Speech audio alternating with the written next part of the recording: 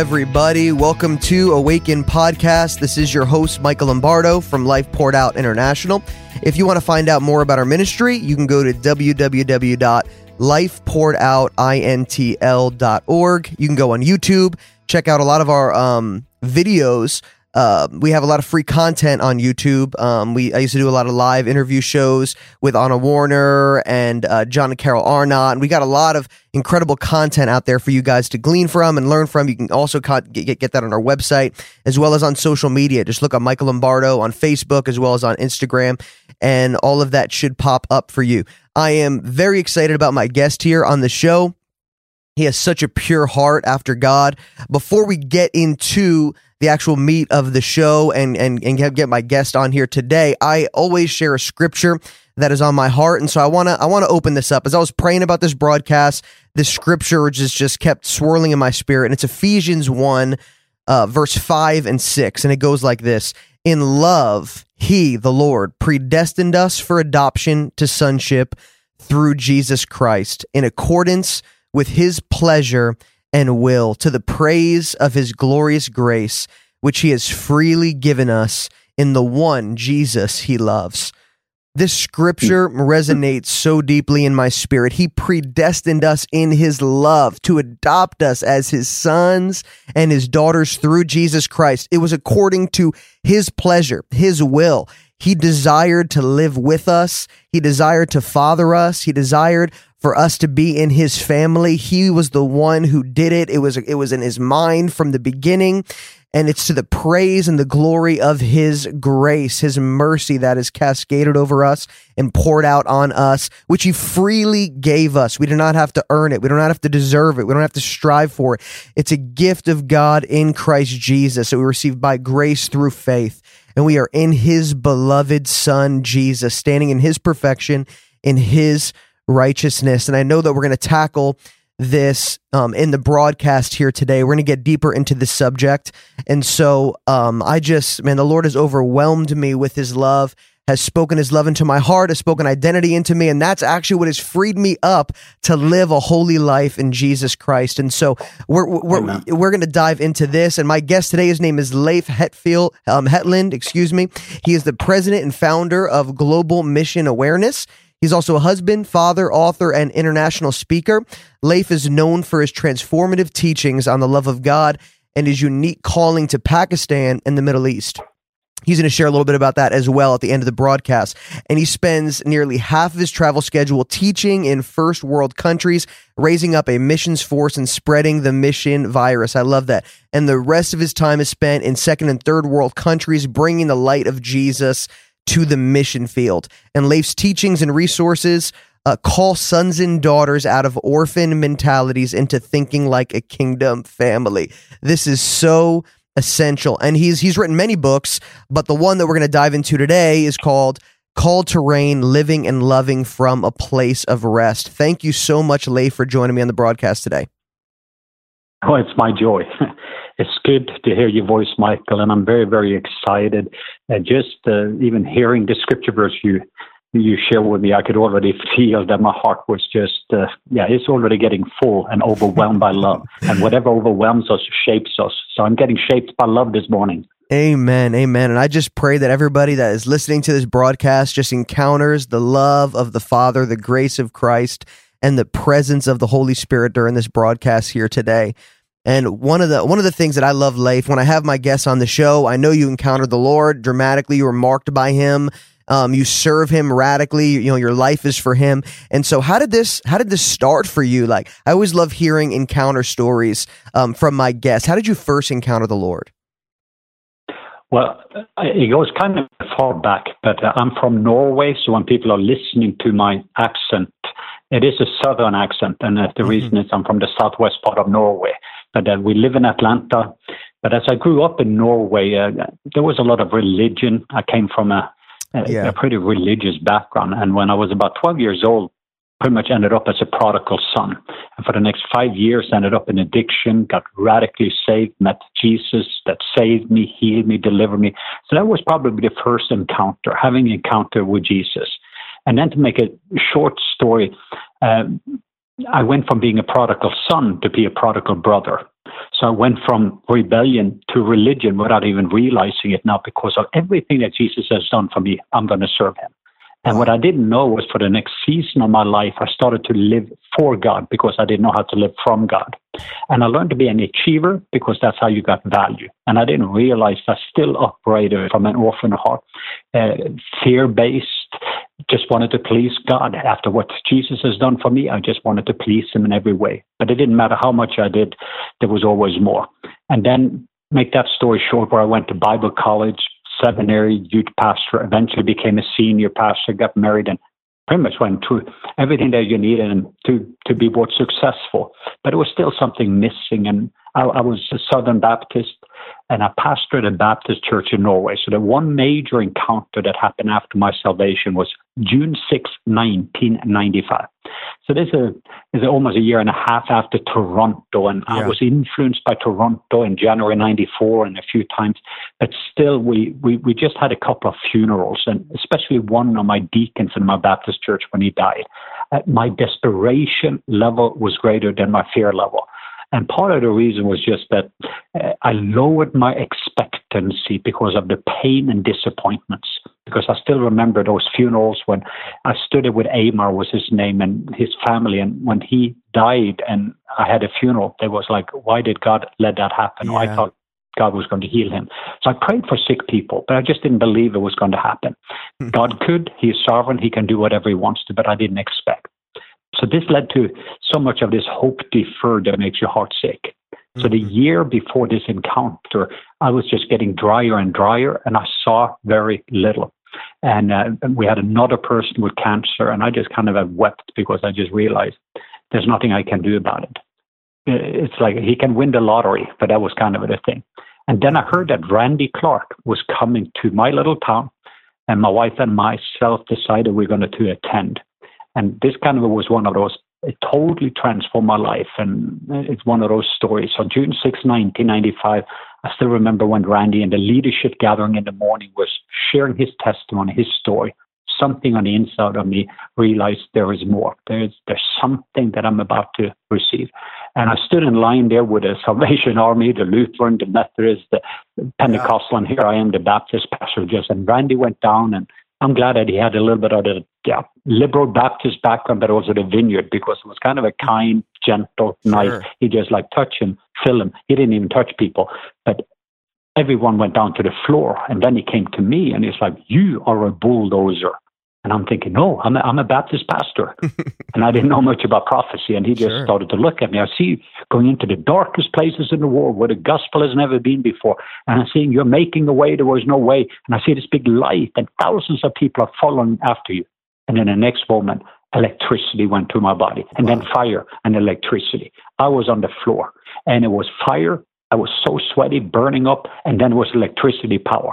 And I didn't know a language that was both the baptism of the Holy Spirit and baptism of fire. And it totally changed this Baptist pastor's life. And to make that story short, within a week afterwards, another prophet came up and says, I see you as a bulldozer. You're going to see 1 million Muslims saved. And I'm like, I don't know one single Muslim. I don't even love Muslims. Sure. So it was like totally paradox, but I knew it was connected to the word that Randy Clark had given the week before. And things started to change. People started to get healed in my Baptist church. Jesus started to show up. But it also started and lead me towards going into the darkest places. So that was one of the major encounters. And then we moved back to the States. And in December of 2000, I had another encounter, which I call my baptism of love. And that totally transformed me from an orphan mentality, an orphan heart, living for God, to become a beloved son. The liquid love went into my mother's womb and healed that baby that was there when my mom had surgery. It healed that 12-year-old boy that experiencing abuse. And waves of liquid love just came over me in Melbourne, Florida, at Holiday Inn. I was there with Jack Taylor, who became my spiritual papa. And just during that, my life was totally transformed. And suddenly I started to love what God loves, love the world. I started to love Muslims. And I'd seen 500,000 people saved, over 300,000 people healed from 95 to year 2000, being to 54 countries. But I did all of that as an orphan. And then everything changed in 2000. And there's been other encounters since, but those are the two most dramatic encounters in my life that still today, after all these years, it shaped me, it changed me, transformed me, and transform people transforms people. And That's so right. I'm so grateful that God in His grace, in His mercy, just the very verses that you read, that I was predestined in love, and He brought me back into that ocean of love.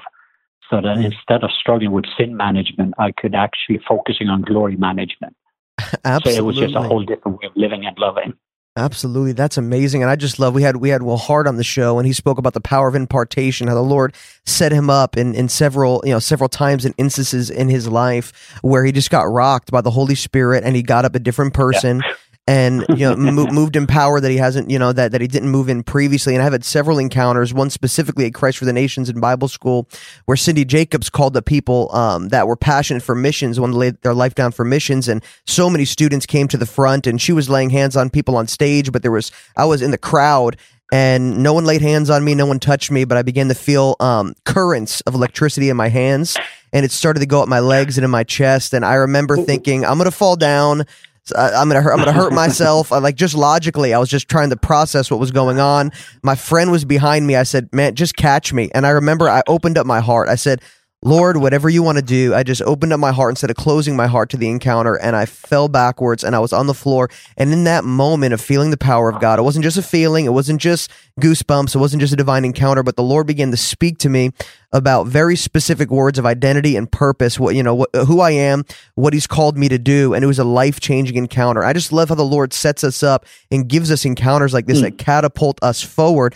But what's unique, and I absolutely love this, is that the Lord, He does different things at different times in our life. How you had that encounter and how you traveled across the world, preaching the gospel, seeing people saved, healed, delivered, set free, and you were operating in the anointing, and you had times of experiencing, obviously, intimacy in the presence of the Lord. You were walking with the Lord, and you were doing the work of the kingdom, but then a year later, you experienced the love of God in a way that completely set you free, and you were in a hotel of all places. It doesn't matter where you are, God's going to touch you and He's going to get you. But how did that happen? Was there a hunger in your heart for more? What led to that encounter of God's liquid love? Because for me personally, I was in that same place of, I was on fire for God the second I got saved. Drug addiction fell off of me, and all these addictions broke off of me, and I was on fire for God, serving the Lord. And at the same time, I was very performance oriented. I was up and down. If I was praying and reading my Bible and evangelizing, then I was on cloud 9, experiencing His presence, and His anointing. But if I didn't get up early that day, or didn't pray an hour in the Spirit like Smith Wigglesworth, or I didn't, I was beating myself up, feeling hopeless, how could God use me? And I had to go through several encounters where God showed me His love. And so what was going on in your heart that kind of set you up for that encounter? Yeah, it was 5 years from the time of my baptism of power and fire to my baptism of love. But what happened was, first, right after the encounter with Randy Clark in 95, I started going into the nations. But it was also incredible attacks that came against me. So it started when I had a compression fracture as somebody attacked me, and I destroyed my neck. Wow. August 2nd, 1998, there was a car accident where for the next year, I spent 9 months in a body cast. I broke my back, ribs, leg, all these surgery, ended up with 10 major surgeries throughout my body. And so there was attack after attack. So when I'm saying the fruits and the result is one side, but the other side was, it seems like hell was very nervous about the light that was in me. And of course, I was on the front line. So what I didn't know, when you're a bulldozer, you're making way, you're hitting things constantly, sure, which also hits you. So when you're going into the darkest places, Satan himself is nervous about it. So part of that was that element. The second was just also, so all the attack, I was very strong in 95 before these accidents, black belt, stayed in shape, physically, spiritually. I mean, I could do all things. Yeah. By the year 2000, through all the physical, opiates, surgeries, we got kicked out of the denomination, the ministry. Everything was just like attack after attack after attack that led to a major brokenness, where eventually, I still remember one day I was in Disney World where I thought I don't know if I can continue anymore. I was sitting in a wheelchair and just after another surgery and didn't know if I'm going to walk. but I have these words over my life, and it looks like all of my dreams are dying. And in the middle of that, my little baby girl, Catherine, at the time, we had 4 children, and so I was not able to do anything. I cannot be the man of God I'm supposed to be, or not the husband, not the father. I was failing in every area. Yeah. And I'd seen a lot of fruits, but still I eventually came to total brokenness. And then eventually that led to this thing where I was invited to come to this father and son event with my spiritual papa, today Jack Taylor, and a small group of leaders was there. So I think that my own brokenness, where I had done everything that I could to live for God, but that was not enough, because the whole orphan system in me is that I have to do something to have something, to become something. And since my value system is what I do, because that's how you get value in the orphan world, that's how you get praise, you get affirmation, you get love, and when you're not able to do anything, which happened to my brokenness, spiritual broken, emotionally broken, physically broken, it was almost like a perfect storm. Everything hit over so long period of time, and I've been on the front line for so long, and then you lost your friends, you lost pretty much everything. And that set me up for this amazing encounter where Dennis Jernigan, who's a well-known singer, he says, Leif, I have a song for you. And there was 100 guys at Holiday Inn Hotel in this room, and it was a father song from Papa God. And I stood there, and I was tough and hard at the time, but now this liquid love just came over me. And I'd read about D.L. Moody, so I'm glad I had a reference, the transformation in his life. I've read about a guy named Hans Nielsen Hauge, who's Bob Bill Johnson's favorite reformer of all time. But he was a reformer in Norway, and I'd read about his baptism of love, and Charles Finney, and even how you're just coming on a train from a 1 mile distance people could feel, because his love was touching people and they got converted. So I've read about that in history books as a good evangelical, but I had never experienced it before that day. And the only thing, there was an audible voice after 2 hours of liquid love that came in and says, Leif, you're my beloved. You're my beloved son. I love you, Leif, and I am well pleased with you. I love you, I like you, I delight in you, and you are my happy thought. This audible voice just affirmed me. And it was almost like an incredible freedom, to put it in a simple way. Whom the Son set free is free indeed. It was actually sonship came in, love went in, took away all fear. Sonship moved in, and the orphan moved out. I got a heart of a sonship that just says, Abba, Father. It was that spirit of adoption where I was actually brought in. And since that day, life has not been easy, but God has been good. I have not questioned one single moment since that day that I have a good Father, and I'm loved by him. And my value system now is not what I do. It is who I am. It was just such a freedom. I'm like, I'm a son. My father's already well pleased with me. I already have an A+ before I take the exam. I cannot go back to the old way of living from measure when I can live from fullness. It's been a journey. And there's been a lot of things that I've gone through since. I mean, I've had many encounters, but also many other attacks and hits, especially in what I'm doing around the world. So anyway, but in the middle of it, when I wake up in the morning, I got an A+. I wake up in the morning with both a robe and a ring. That's right. The robe gets me to heaven, but the ring brings heaven to me. And it is that ring, the signature ring of sonship. I'm a son with a dove, and I don't need to live with visitation. Before, I had visitation of the dove, and the anointing came, and the glory came, and then I live with pigeons the rest of the week. And why would you want to have pigeon religion when you can have the dove? Now it's more, now and then the pigeon visit, but that's not who I am. I go right back to sonship, and the dove always rests upon me. So when there is rest on the inside, you're becoming a resting place of the dove, the Holy Spirit on the outside. And that's where the power and the glory and wisdom, everything flows from that resting place. It was a transformation of this high-achieving, extrovert Norwegian, go-getter, Viking, bulldozer, giant slayers, all those, to suddenly become, I'm a son. And all these other ships got shipwrecked, including my apostleship, leadership, friendship. Every ship was shipwrecked, but the one that survived was sonship. And when I have sonship, all these other ships can follow that ship. For me, I love your story because it just resonates with him, because it relates to my story a lot. Because when I got saved at 19 years old, I'm 32 now, but at 19 years old, when I got saved, I encountered the love of God. I felt his acceptance. I felt his embrace, and I left that room a completely different person. But I still had this paradigm that God loved me, but he didn't always like me. And, you know, my parents were really, really incredible at loving me through my mess, loving me through my rebellion, never wavering in their pursuit of me, never wavering in, you know, I always knew that they loved me, but I did see the disappointment in their eyes. I did see the fear. I did see the struggle, you know, when I did mess up. And so I feel like that carried into my natural walk, where I just felt like, man, if I wasn't walking exactly like the scripture says, or, you know, I had all these ambitions. I was reading books by Smith Wigglesworth and John G. Lake and Catherine Coleman and God's Generals, and God spoke to me about ministering to the multitudes. And if I wasn't in alignment with living how I thought I should live, then I would beat myself up. And the Lord actually spoke to me one time. He said, stop. He said, take the boxing gloves off.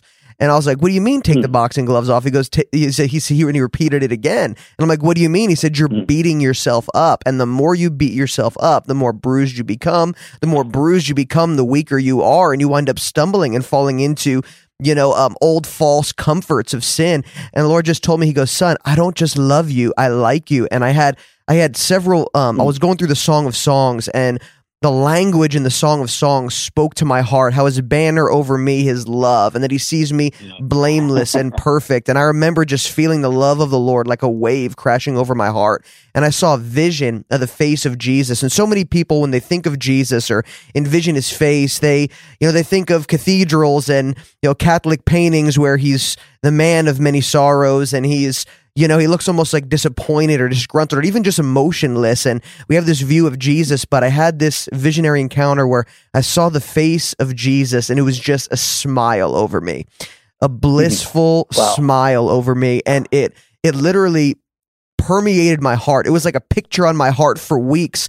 And instead of feeling like I need to go to the prayer room every morning and pray in tongues. And I love praying in tongues. I love spending time with the Lord in his presence. But there were some days I would just strive for an hour, 2 hours. I wouldn't feel anything. I wouldn't get any revelation from the word. And there were some days where it was easy, and I would just walk in and get revelation, and it was with the Lord. But it was, I stepped into something where all I needed to say was Daddy. All I needed to say was Jesus. Just one look, just one, you know, moment of turning my heart, my attention, affection to him, and then his presence just manifested so sweetly. I just learned to live from that place of rest, and I kept getting this word about rest from prophets, and people kept pulling me to the side saying, you're a warrior. The Lord's called you.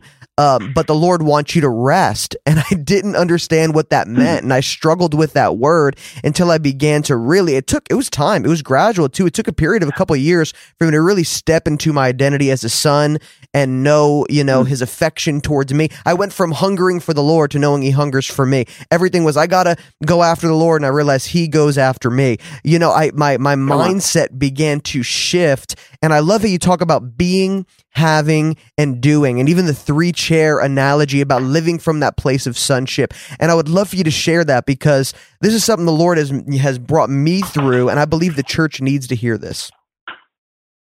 Yeah, I think that what I like to do is to provide a language. So when we're describing something, so when people are hearing it, so they, for me, it's very helpful when people can also see it.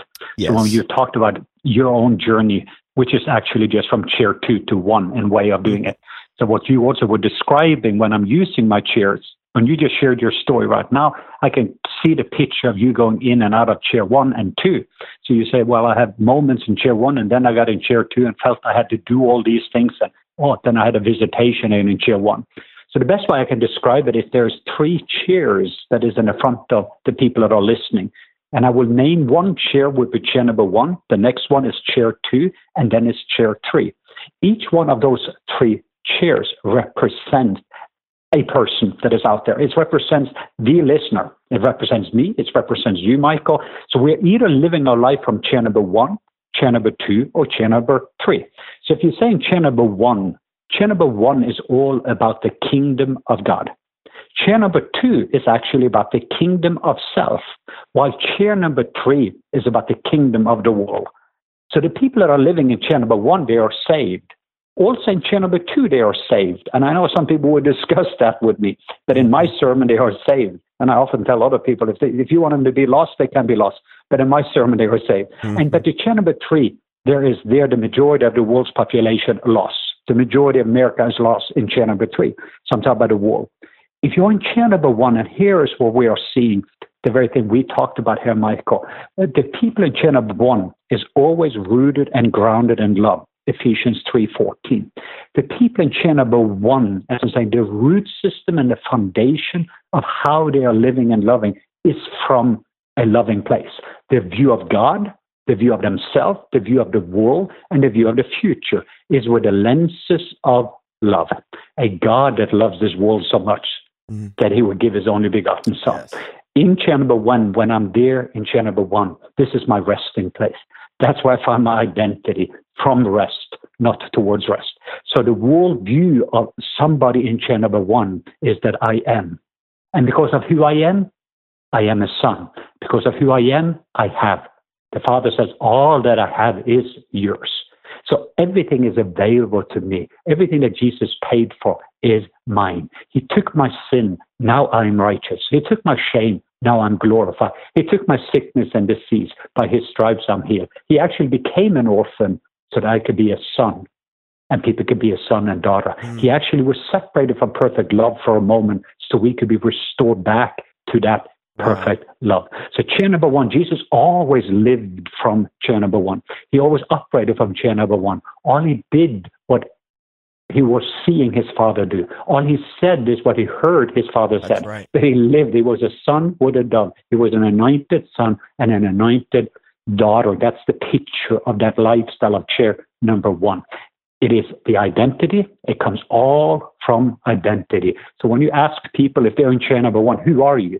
And they can be a school teacher, they can be a pastor, they can be an apostle, they can be, but their identity is, I'm an anointed son, I'm an anointed daughter that runs a business or pastor in the church or lead a ministry, but that's the secondary. It's not, my identity is not what I do. My identity is who I am. So identity. Out of the identity, you will find the people in chair number 1 because they find rest in their identity is that intimacy.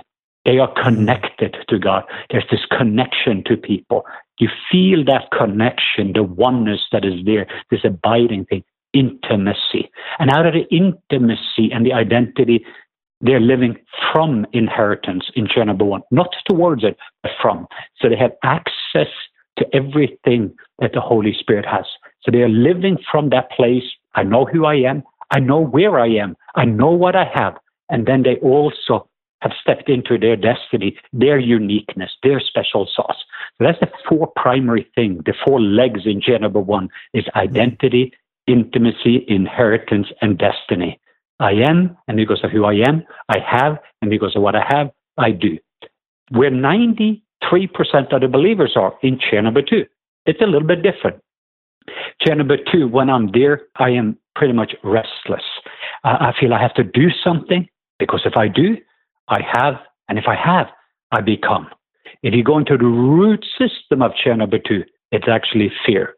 And often out of the fear, there's shame and guilt that the enemy is using. Listen, you never do enough. So if you do more, you have more, you become more. Here it's more operating more like orphan instead of sons and daughters. You maybe have a beautiful house, but you don't have a home. You don't have a resting place. You don't have a place when you can climb up on Papa's lap. It's constantly, and it's the picture you described about your life. You said that in a moment when I didn't do enough or didn't pray enough or was not connected, then again, shame comes in. And shame will always tell you who you're not. While in chair number 1, the Father would always tell you who you are. So shame is a liar and fear is a liar. Fear is false evidence is appearing real. But the people then, not because of pain in my life, pain seeks pleasure. So the people in chair number 2 would fill that pain with either religion or rebellion. So the sin issues that is coming, that could be pornography, because escapism comes. I'm going to now do something to make me feel good because I feel so bad. Yes. And that makes you even feel worse. And that's where if the enemy can be and keep you in chair number 2, he know that you would be influenced by the world by chair 3. and you do not know how to influence the world. The people in chair number 1, they are light, they are salt, they are different. The fruits of their life is full of love, full of joy, full of peace, full of patience. They maybe visit chair 2, but they realize that's not who I am, and they live a lifestyle of repentance, meaning just I change the way I think. I get back to chair number 1 because that's who I am. And they are influenced the world. They don't see how dark the world is because they're carrying the light, and light is greater than darkness. They're full of love, and the perfect love always casts out the fear that is around them. In chair number 1, I don't see how big Goliath is. I see how big God is. In chair number 2, I'm being overwhelmed by this world and by the circumstances, and whatever overwhelms you shapes you. So this is just, I wrote this book, Called to Reign, to help people to get back into chair number 1. And if they're married, to live a chair number 1 marriage. If there's finances, to start off by with kingdom finances.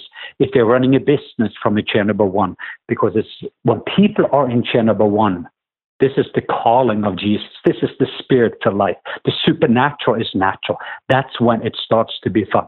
I'm not saying it is not difficult, but when the difficulties is there, I'm totally connected to the Father and the Son. And in the middle of the storm, I can have peace. So an hour before I called you, Michael, a tree just blew, knocked into our house, broke the fence of the yard. There's a storm right now going on while I'm talking to you, and we got a hole in our roof. So that was just happening an hour before. If I was in chair number 2, all of this is tragedy, and look, this happened to my car, and I get circumstances every day. But when I'm in chair number 1, I'm at peace. I'm at peace in the middle of the storm, and I have authority over the storms that I can rest in. That is so it's powerful. a whole different way of living in one. 100%. I agree with you 100%. And I love what you said. You said pain seeks pleasure. And that's why I believe there's so many people, like you said, a large portion of the church is living from chair 2. That means a large portion of the church is seeking after earthly things, bound to addictions, not able to walk in full freedom. And I experienced that in my life when I was struggling in chair 2. And scriptures come to me. Like for me, it was twofold, where I really saw freedom, true freedom, because my heart yearned for freedom. We would sing songs like "Whom the Sun Sets Free is free indeed." I remember in Bible school, and I remember looking around thinking to myself, are we walking in freedom truly? Because I was struggling, but on the outside, people would view me as, this guy's on fire, he's doing evangelism, he's always in the prayer room. Like I had a reputation for being spiritual, but at the same time, I had an internal battle. And I remember thinking to myself, are we truly walking in freedom? And there was 2 things that truly set me free: understanding who I am in Christ, getting a revelation of the scripture that I am dead to sin, alive in Christ, the righteousness of God in Christ, a son of God, having those encounters with the Lord where he spoke identity into me. Even when I was, even when there was much sin, grace abounded all the more. When I felt like he shouldn't speak approval and pleasure into me, at the times where I felt like I screwed up the worst, he came and he loved on me and he told me who I was.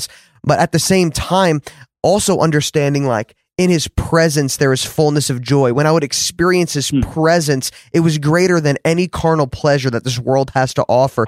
And so when we're stuck in chair 2 and we are filled with shame and guilt and condemnation, we seek after inferior pleasure, things that will just leave us dying on the inside, broken, insecure.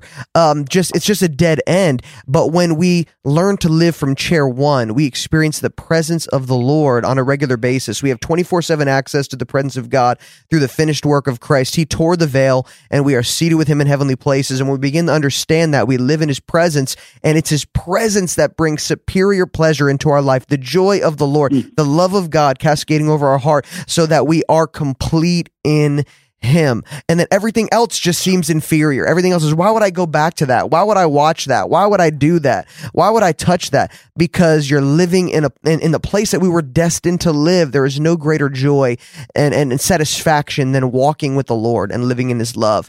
And I just, when you spoke that, pain seeks pleasure, I know that from my life, and I know that so many people in the church are bound, and if they can get this revelation and begin to live from chair 1, they would begin to reign in life, like you're talking about. And it's beautiful to see, as I'm saying now, I have so many thousands and thousands of testimony. I just share one because I'm sitting in my office. I have the Call to Reign book in front of me, and I'm not here to try to sell the book, but I just highly recommend it for people because of it has been a 20-year journey in my life, and now finally I'm able to provide language. But somebody just like people hear the podcast, somebody just saw it on Facebook and decided to stop by the office where I'm at in Tyrone, which is south of Atlanta. Mm-hmm. And he just decided, let me find out about this ministry. And he saw, I live in Atlanta. So he drove and came into the office. I was not even here. My staff just gave him the book. He read the book. He got so transformed. He didn't even know that chair number 1 existed. So he certainly now went from chair 2 to chair 1. Mm. Revival broke loose in his own life. Wife saw the difference in his life and said, what is the change that has happened with you? Because she has now a chair number 1 husband. And again, he started to share. She read the book, got transformed. This happened now at his workplace. Revival broke loose at his workplace. One after one of them started to get either saved, or people that were saved got filled with the Holy Spirit. We had one with ADHD, just got healed. Somebody else with opiates addiction got healed. A soldier from Afghanistan that came home, had a lot of back problems, just got healed. But make the story short, just out of that one encounter, 240 books, this guy has just come into the office, get more and more books. Great. Telling the testimony of life that's being changed. So that's just one. We have another baseball team where pretty much all of the baseball team has got saved. And I had a whole group of them that came up to me in church and said, hey. And it was this guy, the coach, went from being a chair number 2 coach to become chair number 1. And he was so changed that they saw the change in his life. And the players after players started to experiencing the salt and the light in his life that started to affect them where they wanted a Jesus that was so clear and evidence in his life, the Jesus life that he was doing and living. Because in chair number 1, it is just, first of all, is to be with Jesus. Then it is to become like Jesus. And then you start to live and love like Jesus.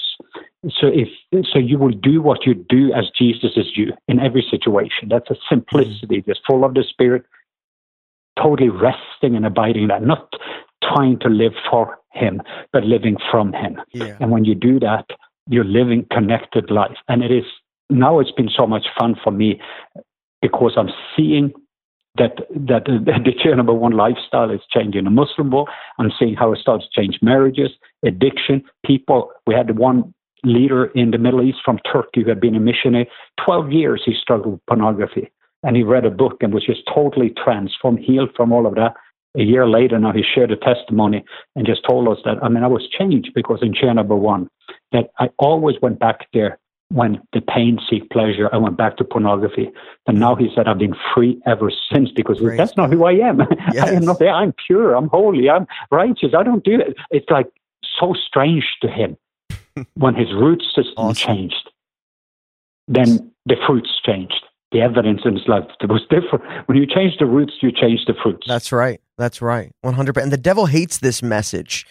And the reason why he hates it and the reason why he resists it is because he's absolutely terrified of a believer who begins to catch a revelation of this, because now we're living from his presence, from his righteousness. We're living we're living with that revelation. We begin to walk it out and we can destroy the works of the enemy in a way, in a greater level. So he's terrified. He resists this message, and he's been resisting it from the beginning, even in the Garden of Eden, where he told Adam and Eve, he said, hey, if you eat from the fruit of this tree, you'll be like God. They were already just like God. They already had his presence, his fullness. They already had identity. There was no lack in them, but he convinced them that, hey, listen, God's withholding something from you. There's some kind of lack, and if you do this thing, then you will get more of God. And it's just that lie that's been perpetuated throughout the centuries here, and people are struggling with it to this very day, myself and you included. And we have to get free from that religious spirit, from that lie of lack, from that separation mentality. And I just feel in my heart, I want you to share about your ministry in Pakistan, but I just feel in my heart, there's people that are really struggling and they're living from chair 2. And Leif, I would love for you to pray and minister however you feel led, because I believe this isn't just a podcast. It's not just something to encourage people, but they will encounter the Lord as they receive and as they listen today. Yeah. I wanted to just bring a picture from the scripture from Luke 15, because this is kind of the paradigm shift between chair 1 and 2. And Luke 15 starts with this very simple story that there were some religious leader and judicial leaders that were wondering, how could Jesus be the Son of God? Because sinners and tax collectors Chair number 3 people, they were hanging around Jesus. So they couldn't understand this. And then Jesus tells the 3 parables, eventually about the shepherd, then the coin, and then he comes, this father. God is like a father to have these 2 sons. We didn't talk about 2 sinners, but 2 sons. And then it's about 2 chair number 2 sons. One was rebellious, one was religious. But here's the picture. The rebellious, he moved so far away from the father's love that a Jewish boy ended up in a pig pen. But the Bible says very clearly, and that's why before I pray, I want them to capture this one thing that I felt that is going to be transformational. People think he repented, but he didn't. Even in the pig pen, he started to feel sorry for himself and think it is maybe better to come home. And even if I get the basement and the home of the father is better than the pig pen. And so he was not sorry for what he had done, but the consequences is what he's sorry. So he's heading home and he's practicing his rehearsal speech. And then the Bible says, and here it is, the father was looking. God was looking. The father was looking. Then the father was full of compassion. He was full of love. Then the father was running, not away from him, but towards him. Then the father embraced him. Then the father kissed him. And then genuine repentance took place, because it's the goodness and the love of God that leads to repentance. Yes. The lie in chair number 2 is that you have to be clean to take a bath. The lie in chair number 2 is that when we're struggling and we have this and that, God has turned away from us because he's a holy God and he cannot handle our messes. And the reason we have that view is because many of us have the view of God that does not look like Jesus. Mm. And that's what God came here. So Jesus is describing a God just like himself. So what I have learned in my life, when I'm in chair number 2, or I'm struggling, and that happens. I have several stories where it just happened, where just recently I was in chair number 2 several times, but I don't live there any longer. It takes just usually a few moments now, and I just, whoops, that's not who I am, and I go right back to chair number 1. Mm-hmm. But here's my view of God is the key here, and that's what I believe that is going to change people as I pray. One of them is when you are messing up, he is not the one that turns away from you. You are the one that turns away from his perfect love. That's right. And the first thing you do is then to repent, metanoia. You change the way you think. Turn yourself affection towards God, because he is looking, and he's looking towards you, even in your worst messes. Second of all, he's full of compassion towards you. Yes. Third of all, he's a God that is running towards you, even in your messes. He's one that embraces and the one that is kissing. And I want people to have an experience with a God just like that. That's a God just like Jesus. So, Father, even at this moment, for many people, round after round after round, is struggling with both shame and guilt and fear, and how the enemy even has been blackmailing many of you that are out here listening. And I'm just even feeling that the Father, he's there just with tears in his eyes to say, I want my kids home. I want my sons and daughters home. I don't want them to be out struggling with religion, out on the field, working and striving. I miss Don. I want intimacy with him. I want him to come home into the living room. I want him to experience my embrace. But the Father is looking at you right now. Capture the eyes of love, the eyes of love. Capturing the compassion and the love of the Father, even at your worst moment. See him now starting to move towards you, taking his arms around you. It just takes away all fear, all shame, all guilt. It just frees you. And the Father starts to kiss, and he's kissing you over and over and over. And he is celebrating that you are coming home. No longer, from this very day, you're no longer going to live your life in chair 2.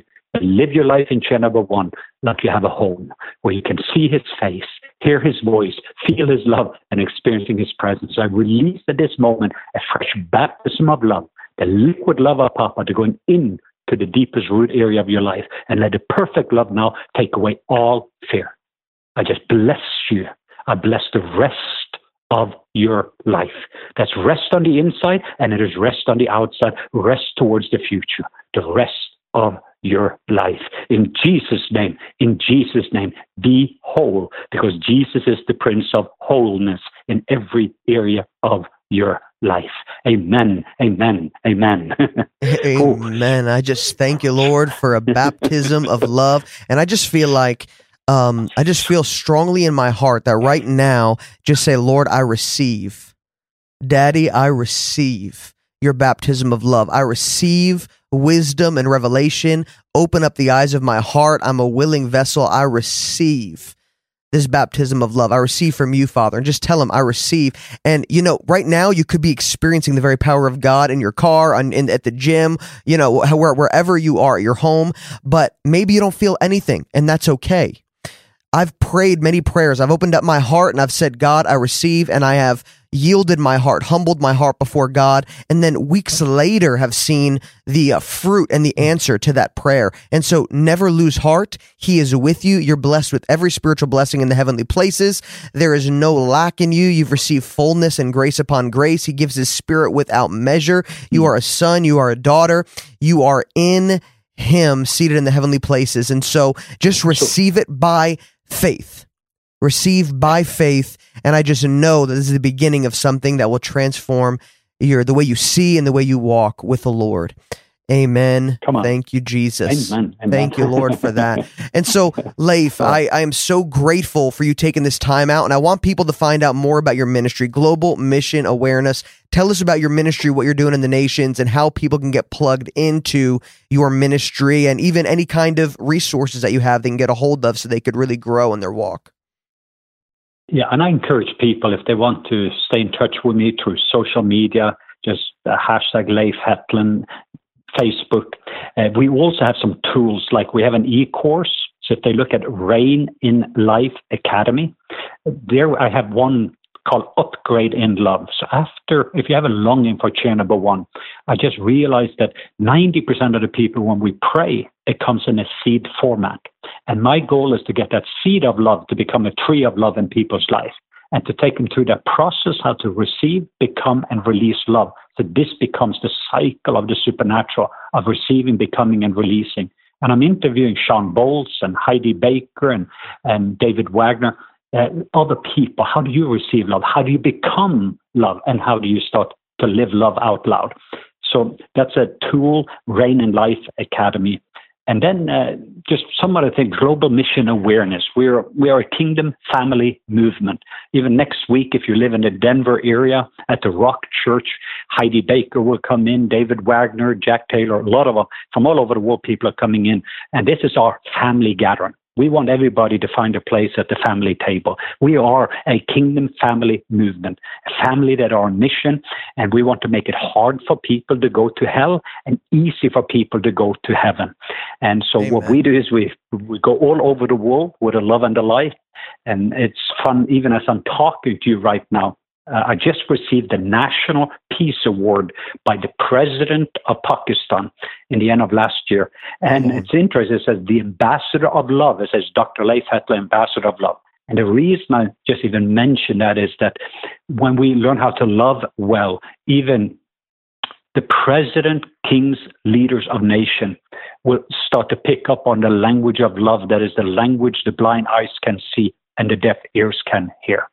So it's amazing. It's transforming lives, communities, but also nations. So if people are listening, the book Call to Reign is a must. But if they're struggling with the orphan spirit, we have a book called Healing the Orphan Spirit, and Baptism of Love book, Seeing Through Heaven's Eyes, which is just to have the lenses of love. So there are some tools there that the individual can take with them and just kind of contact us or contact you. And I'm very, very excited just to start this walk. And we want to see at least 1 million chair number one believers in the next 10 years. And we have about 100,000 right now, but we're going for 1 million. That's right. People that are living from chair number one. Come on. And so you're 1 million chair number one believer for 1 billion soul harvest. Yes. Yes. Amen. And so your website is, what's the address of your website? They can go to that. It is globalmissionawareness.com. Perfect. Well, globalmissionawareness.com. globalmissionawareness.com. I'll make sure to put that also in a link here so people can click it and get easy access to your website to find out more about you. And I just thank you so much, Leif, for joining me on the podcast. It's a blessing. I honor you for just your walk with the Lord, the revelation, your years of experience of serving and doing missions. And it's truly a pleasure for you taking time out of your busy schedule to be with me here today. Thank you so much. Thank you so much for having me, Michael. Appreciate you. Absolutely. Have a great day. You too. Thank you for tuning in to Awaken Podcast. Please subscribe, rate the show, leave a review. It will help get this podcast out to more listeners around the globe. You could also tune into Awaken Podcasts anywhere good podcasts are listened to. Until next time, bless you guys from Life Poured Out International. Really honor you guys, really appreciate you guys, and I'll see you next time.